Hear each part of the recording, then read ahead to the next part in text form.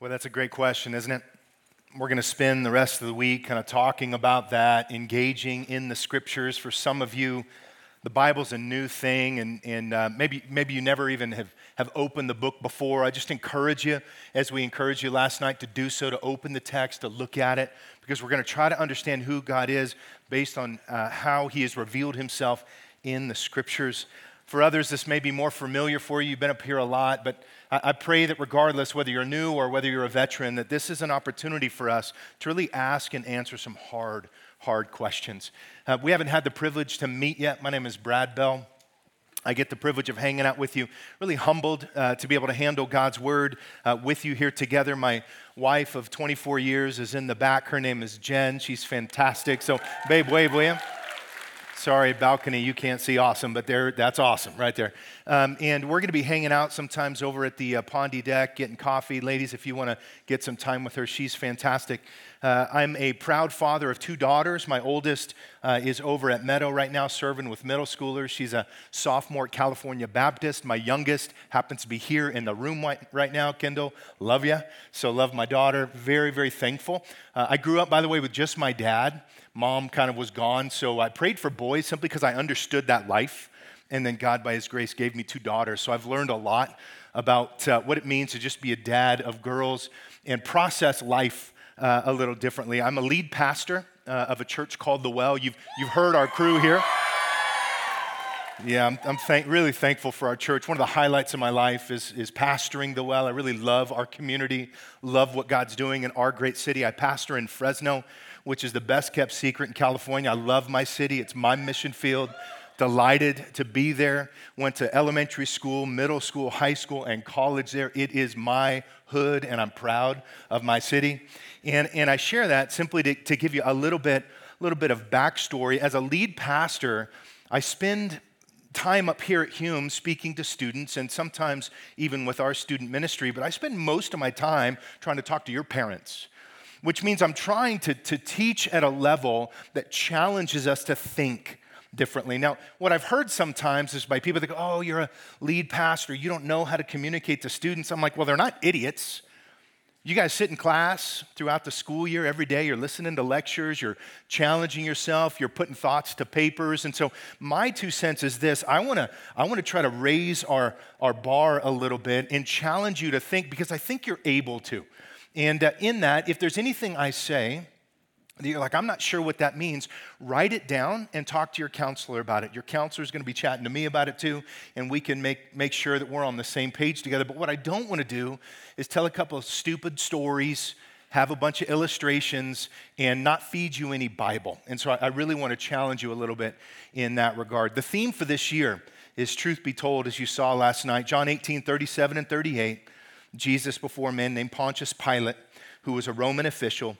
He asked Jesus, he said, so you are the king? And Jesus says, you say correctly that I am a king. For this is why I have been born. I have come into this world to testify of the truth. Everyone who is of the truth hears my voice. And Pilate said, what is truth? That's what we're going to be wrestling with a little bit, exploring this concept of truth. And I was really encouraged by last night's opener. Different if you've been to Hume before, and yet really, really good. I found myself, and I don't know if you were feeling this way too, but I was sitting in the back and they were talking about their truth and the beauty of their truth and the individual nature of their truth. And I'm like, hey, that's not right. Wait a second. And then they rewound to the garden, to the tree of the knowledge of good and evil, to the original sin, to one of the most impactful verses in all of your Bible, which is Genesis chapter 3, verse 6, where Eve in that moment, instead of listening to the clear command of God, sees that the tree is good for food, that it's desirable to the eyes, and that it may make her wise. And in that moment, she shifts from obedience to God's word to rationale, to what she thinks is right. And she disregards God, and for the first time in the human experience, she does life apart from God. We're going to talk a lot about that, because in that moment, she thought she would be like God, knowing good and evil, and what she did is plunged humanity into this thing called sin that we all are sort of experiencing the outgrowth of, even in our lives today. And I just thought that was such a great way to do that. And I was thinking about it, when you talk about this concept of subjective truth. I mean, if I'm talking to your parents, we have to unpack this a little bit because they have no idea what's happening on TikTok. They have no idea what's happening on Instagram per se. They're still on Facebook, all right? So we have to explain to them what's happening, but you get this. I mean, how many of you have been in a situation where you've got friends of yours that are talking about their truth? And these may even be Christians, professing Christians who are living their truth. But you're looking at their truth and the Word of God, and you're like, dude, those are not even close together. Like, how do you say you're a Christian and yet live that way? There's a disconnect. How many of you have found yourself, if you're a follower of Jesus, and you said something like, oh, the Bible says whatever, right? The Bible says that God created us male and female. And all of a sudden, you're canceled. Because your expression of truth denies other people's right to even exist, right? I mean, that's the world we're living in, and you understand that. But I was asking the question a little bit, okay, if that is an outgrowth of Genesis 3, what was more of the like modern take? How did we get there? Like, how did we get to the point where it's like, well, you get to have your truth and I get to have my truth, and there's your lived experience and my lived experience, and now all of a sudden we're creating our own little like, I don't know, collection of truth that may not be the same. And interestingly enough, it's from a dude in the 60s. His name was Jacques Derrida.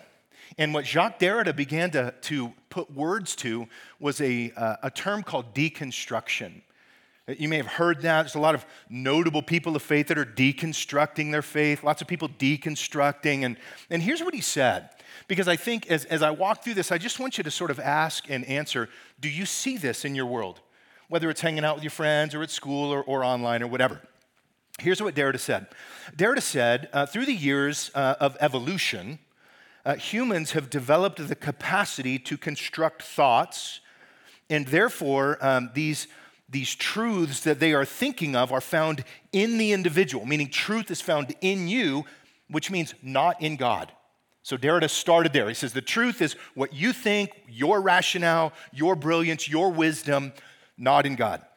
He then said, and so language communicates truth based on the individual. Therefore, truth is not universal, but it's actually personal, shaped by personal experience, one's context, one's own personal story, one's own personal experience, etc., which is where you get your truth, your truth, your truth. Well, he goes on to say, therefore, anyone, and this is where I think it's applicable for us, anyone seeking to explore ancient texts, like the Bible, to find some like universal set of truth, they do so in vain, he said. And here's why.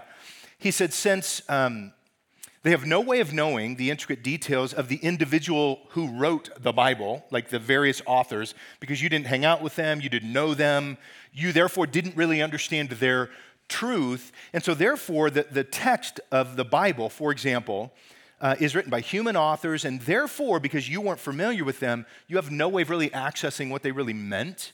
And so therefore, the truth of the Scripture now is distant to the reader because we are so distant from the author, and therefore it rejects the idea of inspiration, of one plumb line of God's truth, etc. And then finally, that those who follow this train of thought, what you end up having to do is either one, disregarding all the ancient text, and you've probably heard this, the Bible's so old, it's written by a bunch of old people, like how, I mean, it's 2022, I mean, come on, certainly we don't have to hold to an ancient book.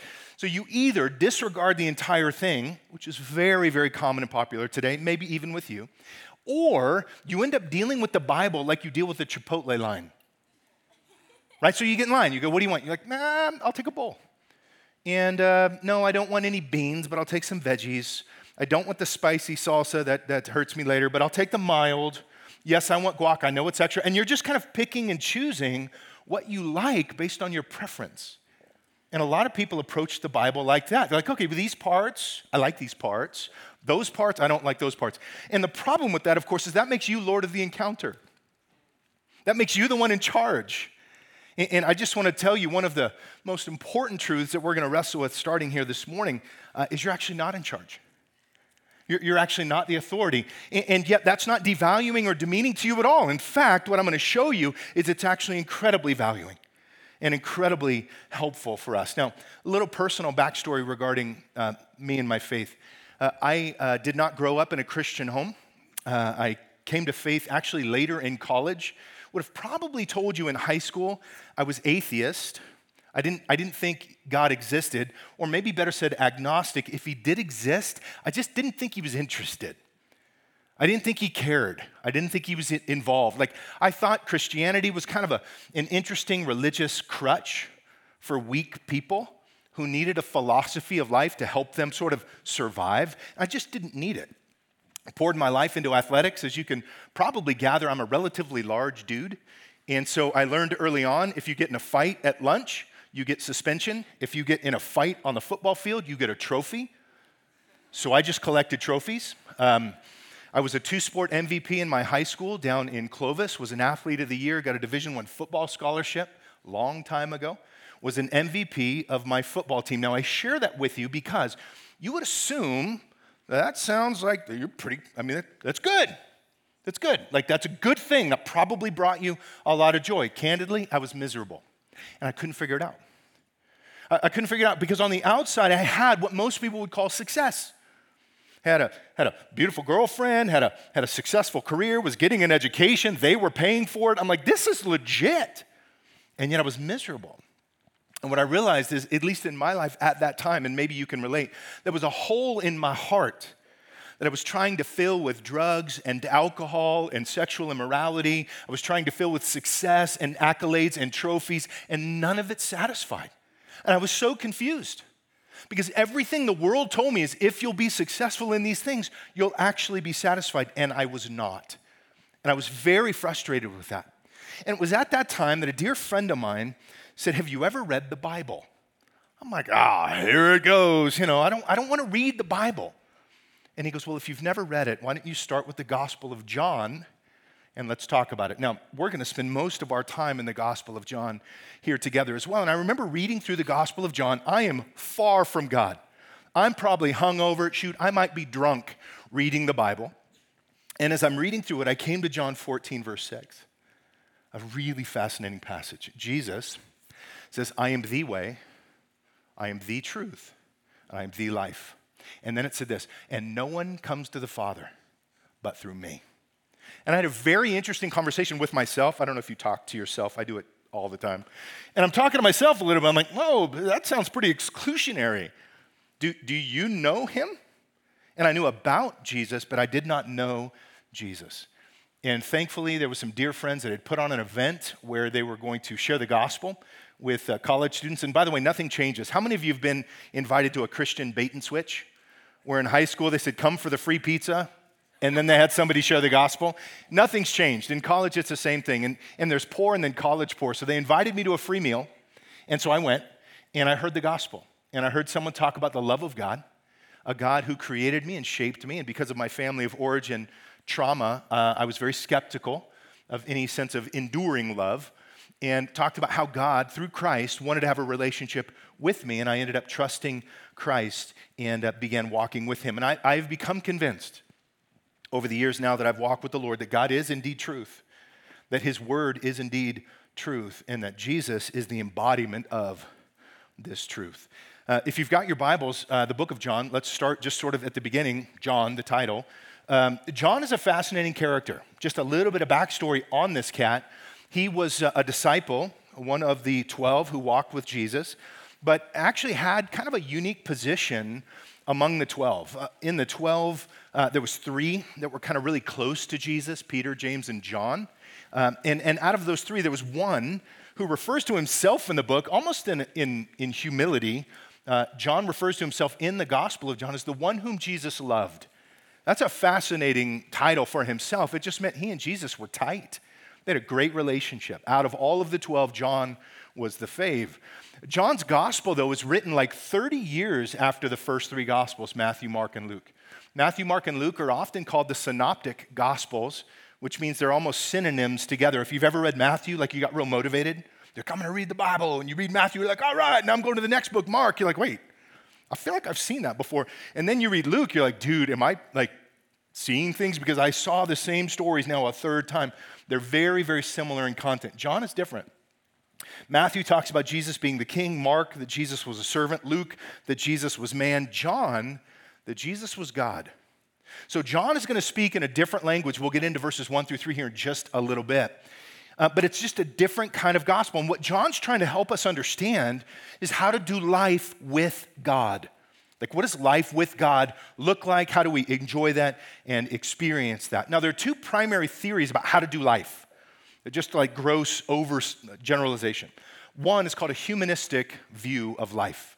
And what that simply means is you're in charge, that you evolved, that you are the product of genetic mutation, natural selection, survival of the fittest, and that somehow from some primordial ooze and a big bang and an amoeba and then some transitional form, here you are. Now, the problem with that view, as you can imagine, is it feels very cold. It just means you're kind of like you're a product of accidents. You were an accident at birth. You're an accident now. If you got good genetics, you're, I don't know, smarter. You can sing, you can dance. I don't know. If you didn't, then you're like me, you got nothing. I mean, it's a very cold view of life. And it assumes, by the way, that there is no divine, nothing bigger than us. And so therefore, the humanistic worldview, as you can imagine, has a lot of subjective truth associated to it because there's no source text. It's just like you and your family. But there's another view, and that's what we want to talk about here this week, is a theistic view. And this is the idea that there's something bigger than us. And in fact, there's a creator who created the world and by his grace spoke it into existence, and that you are not an accident, you are fearfully and wonderfully made in the image of God. Scripture tells us that you are image bearers of God, that he knew you in your mother's womb. There's a value that comes from that. We have shared worth, shared value, shared dignity, male, female, regardless of ethnicity, because we're all created in our diversity in the image of God. It's a beautiful way of looking at life. The problem with the view is that it means God's in control. And I don't know about you, I have a problem with control. I like being in control. Welcome to one of the residues, the flesh residues of sin, is we like being in control. Well, I want to talk a little bit about the beauty of our God and that God is the ultimate source of truth. Thankfully, you don't have to take drugs and meditate to find God. You don't have to go on some vision quest in the Andes to find God. You can rest assured that your God who created the world, the God that is in and represented in our Bible, our God has revealed himself. I want to show you just a couple of ways God has revealed himself to us. One is in creation. My wife and I were standing yesterday enjoying the view. A couple of you students walked over, took some pics of the lake, and I just thought that's the beauty of what's called natural revelation. God has revealed himself in creation. He shows himself. In fact, Psalm 19 says, the heavens are telling of the glory of God, and in their expanse, they're declaring the work of his hands. Day by day pours forth speech, and night by night reveals knowledge. Romans 1 puts it this way, that which is known about God is evident within them, for God made it evident to them, for since the creation of the world, his invisible attributes, his eternal power, his divine nature have been clearly seen, being understood through what has been made. Which means when you look at the beauty of creation, even the uniqueness of the human form, you realize that there is such a design to this world and to us that it just begs for a designer. You're not an accident. You are not, in previous generations, some chimpanzee. No, you're actually in the image of God. And so there is a creator who's revealed himself in creation. Second, God's revealed himself in his works, the things he's done. When you read through, especially throughout the Old Testament, you hear all of these incredible miracles of God parting the Red Sea and leading the people out of Egypt and providing for them water to drink and food to eat, and all of these stories of the works of God. Jesus even referred to that in John 14 when he says, believe me that I am in the Father and the Father is in me. Otherwise, believe because of the works themselves. Even Jesus is like, look, if you don't believe what I'm saying, just look at what God has done. So he's revealed himself in his works. Third, he's revealed himself in the scriptures. And we're going to talk a lot about the scriptures. And in fact, tonight, I want to talk about how we got our Bible. We're going to geek out just a little bit to understand exactly how we ended up with our English text. Is it authoritative? Is it inspired by God, etc.? We'll get into that later. But what do we know about the Bible? It does claim exactly that, to be divinely inspired. It says all scripture is inspired by God and profitable for teaching, reproof, correction, and training in righteousness. The Bible says of itself that men moved by the Holy Spirit spoke from God, which simply means that the human authors were inspired by the Holy Spirit to write not like possessed by the Holy Spirit, it was just inspired to write.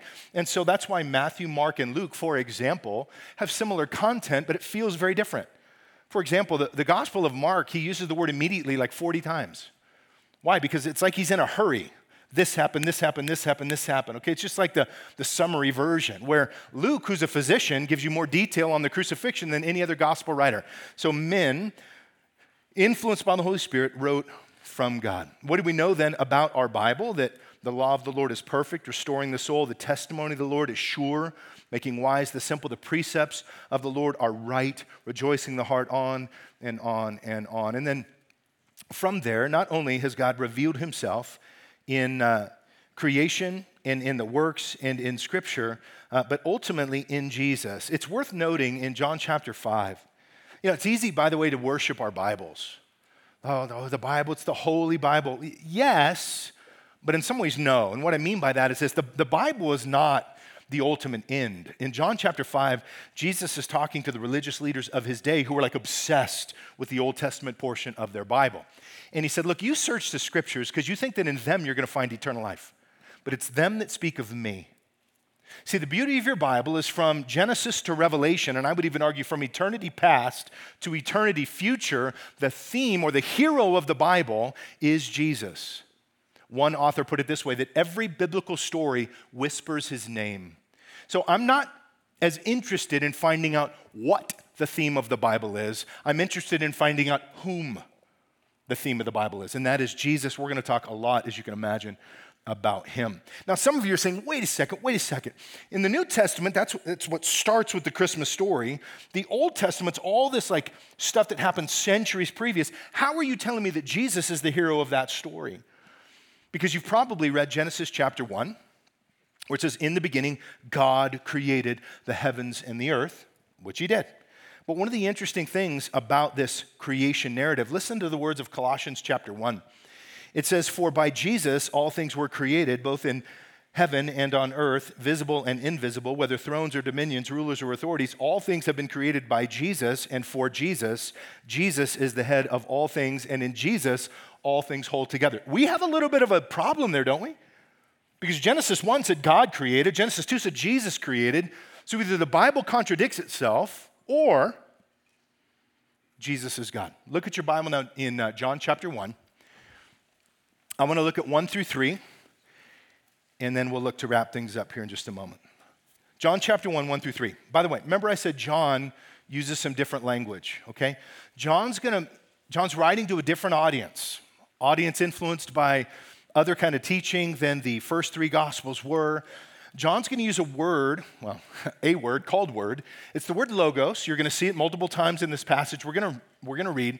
And the word logos means in some ways the encapsulation of all that is God. Okay, so John starts his gospel, and I can remember reading this as a non-believer, and I'm like, dude, read the Gospel of John. I'm lost by verse 3. I have no idea what he's talking about here. But let's walk through it. John starts his gospel, and he says, in the beginning was the Word. And the Word was with God, and the Word was God. This concept of the logos, or the Word, is the encapsulation of all that is God, and it's speaking here of Jesus, right? So in the beginning, you could say, was Jesus. Jesus was with God, and Jesus was God. Jesus was in the beginning with God. John is showing you what that other Colossians passage showed you, which means this: Jesus is pre-existent, as God is pre-existent, because Jesus is God. Some of you have been around the church, you've heard the concept of our triune God, or God being Trinity, one God in three persons. Everything you'll read in the Bible, difficult as it is to explain, comes from the Father, through the Son, by the Holy Spirit. God the Father, God the Son, God the Holy Spirit. Even in Genesis 1:1, God created the heavens and the earth. Genesis 1:2, and the Spirit of God is hovering over the surface of the deep, and yet what we see here is Jesus is the agent of creation, from the Father, through the Son, by the Holy Spirit. And so you've got now Jesus now being in the beginning with God. Verse 3, all things came into being through him, and apart from him, nothing came into being that has come into being. Jump down just for a second to verse 14. Verse 14, John will then say, and this Word, this Jesus, did what? He became flesh. He became flesh. Philippians 2 is going to say that Jesus did not consider equality with God a thing to be grasped, but he humbled himself. Deity clothed himself in humanity, and Jesus now became flesh and lived among us. And he says that we saw his glory, the glory of the only begotten from the Father, full of grace and, what's it say, bottom of verse 14? Truth. Full of grace and truth. So here's what we know so far about our God, right? Our God, being pre-existent and creator, spoke the world into existence and by his grace revealed himself in creation, in his works, in his scriptures, and ultimately in Jesus. He did so to manifest that he is grace and truth.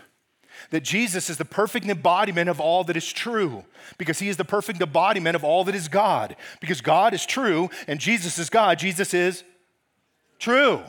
And so that is critical, because when we're talking about Jesus, we're not talking about a religious philosophy. He is not just a teacher, and we're going to ask and answer the question, who is Jesus in your life? Because so many biblical characters are answering that question differently, and interestingly enough, incorrectly, and that's okay. I'm thankful they asked it, because you probably are too. And so we've got our God who is true, our God who reveals himself as true, who incarnates into Jesus, who is full of grace and truth. And then again, back to chapter 14, verse 6, Jesus said, I am the way, I am the truth, and I am the life. No one comes to the Father but through me. I remember reading that, just thinking that is so arrogant. Like, who do you think you are? I didn't know who Jesus was. Who do you think you are to say you are the way, the truth, the life? And no one comes to the Father but through you, until you realize Jesus is actually God. And because of that, he's the perfect embodiment of all that is true. So let me close just by asking you a couple of questions, and then we'll be done. This week, we're going to explore truth. And I just want to acknowledge, I know for some of you, this is going to be a really interesting journey. And Sarah kind of poked fun at it last night, but she's exactly right. Some of you are like, dude, I just came for the Kajabi or the whatever, right? And yet, we want to ask you to consider some really important things in your life, right? What does it mean that God is truth, the Bible is truth, Jesus is truth, etc.? And we want you to just sort of, are you willing to open to that? Look, we're not trying to talk you in anything, okay? We're not sacrificing any chickens. Nothing's getting weird. Nobody's drinking any cultic punch. We just want you to understand what the Bible says. Because many of us, myself, on that list, believe that the Bible actually is our rule of life. And that God, by his grace, has created us in his image and then given us the Bible that we would know how we're supposed to live under God. And if that's a new thing for you, we just want to invite you into that. And would you be open to that? And just considering it. I remember as I read the Gospel of John as a non-believer, I was like, well, that's pretty interesting. And here's what I found out. This Jesus, the red letter Jesus that I saw in my New Testament, I kind of like that guy. Because he really, really showed love for shady people, and that was me. And he seemed to have a disdain for overly religious people. And I was like, I don't like them either. I'm like, this is perfect. And I came to understand who Jesus was as the Savior of the world. And so would you be willing to open your heart to that? And in that, would you be willing to ask the questions? To just talk about it. And some questions, by the way, I can't answer. Some questions your counselors can't answer, but we'll do our best to answer what we can. Where the Bible speaks, we'll share with you what the Bible speaks. If it's outside of what the Bible says, then I'm not sure I'm the authority to answer the question, but we'll do the best we can, and maybe in that process together what it means for us to live as people in 2022, in our progressive, pluralistic culture, to live as those who follow the truth. Amen? Let's pray together. Father, I'm grateful for this series, this theme this year as we process who you are as the God of all truth, who's revealed himself in truth, who's incarnated in truth. And Lord, I get that we live in a world that's quick to cancel, quick to call people bigots, quick to talk about intolerance or to want to promote acceptance. And Lord, we want, Father, to be those who are full of love and full of grace. And yet we also know that your word calls us to hold to truth. And so, Lord, for our friends that are here who have yet to trust in Jesus Christ, maybe like me some years ago, may their hearts be strangely stirred at the idea that nothing in this world will satisfy but the truth of the person and work of Jesus Christ. And so we'll thank you in Jesus' name. Amen.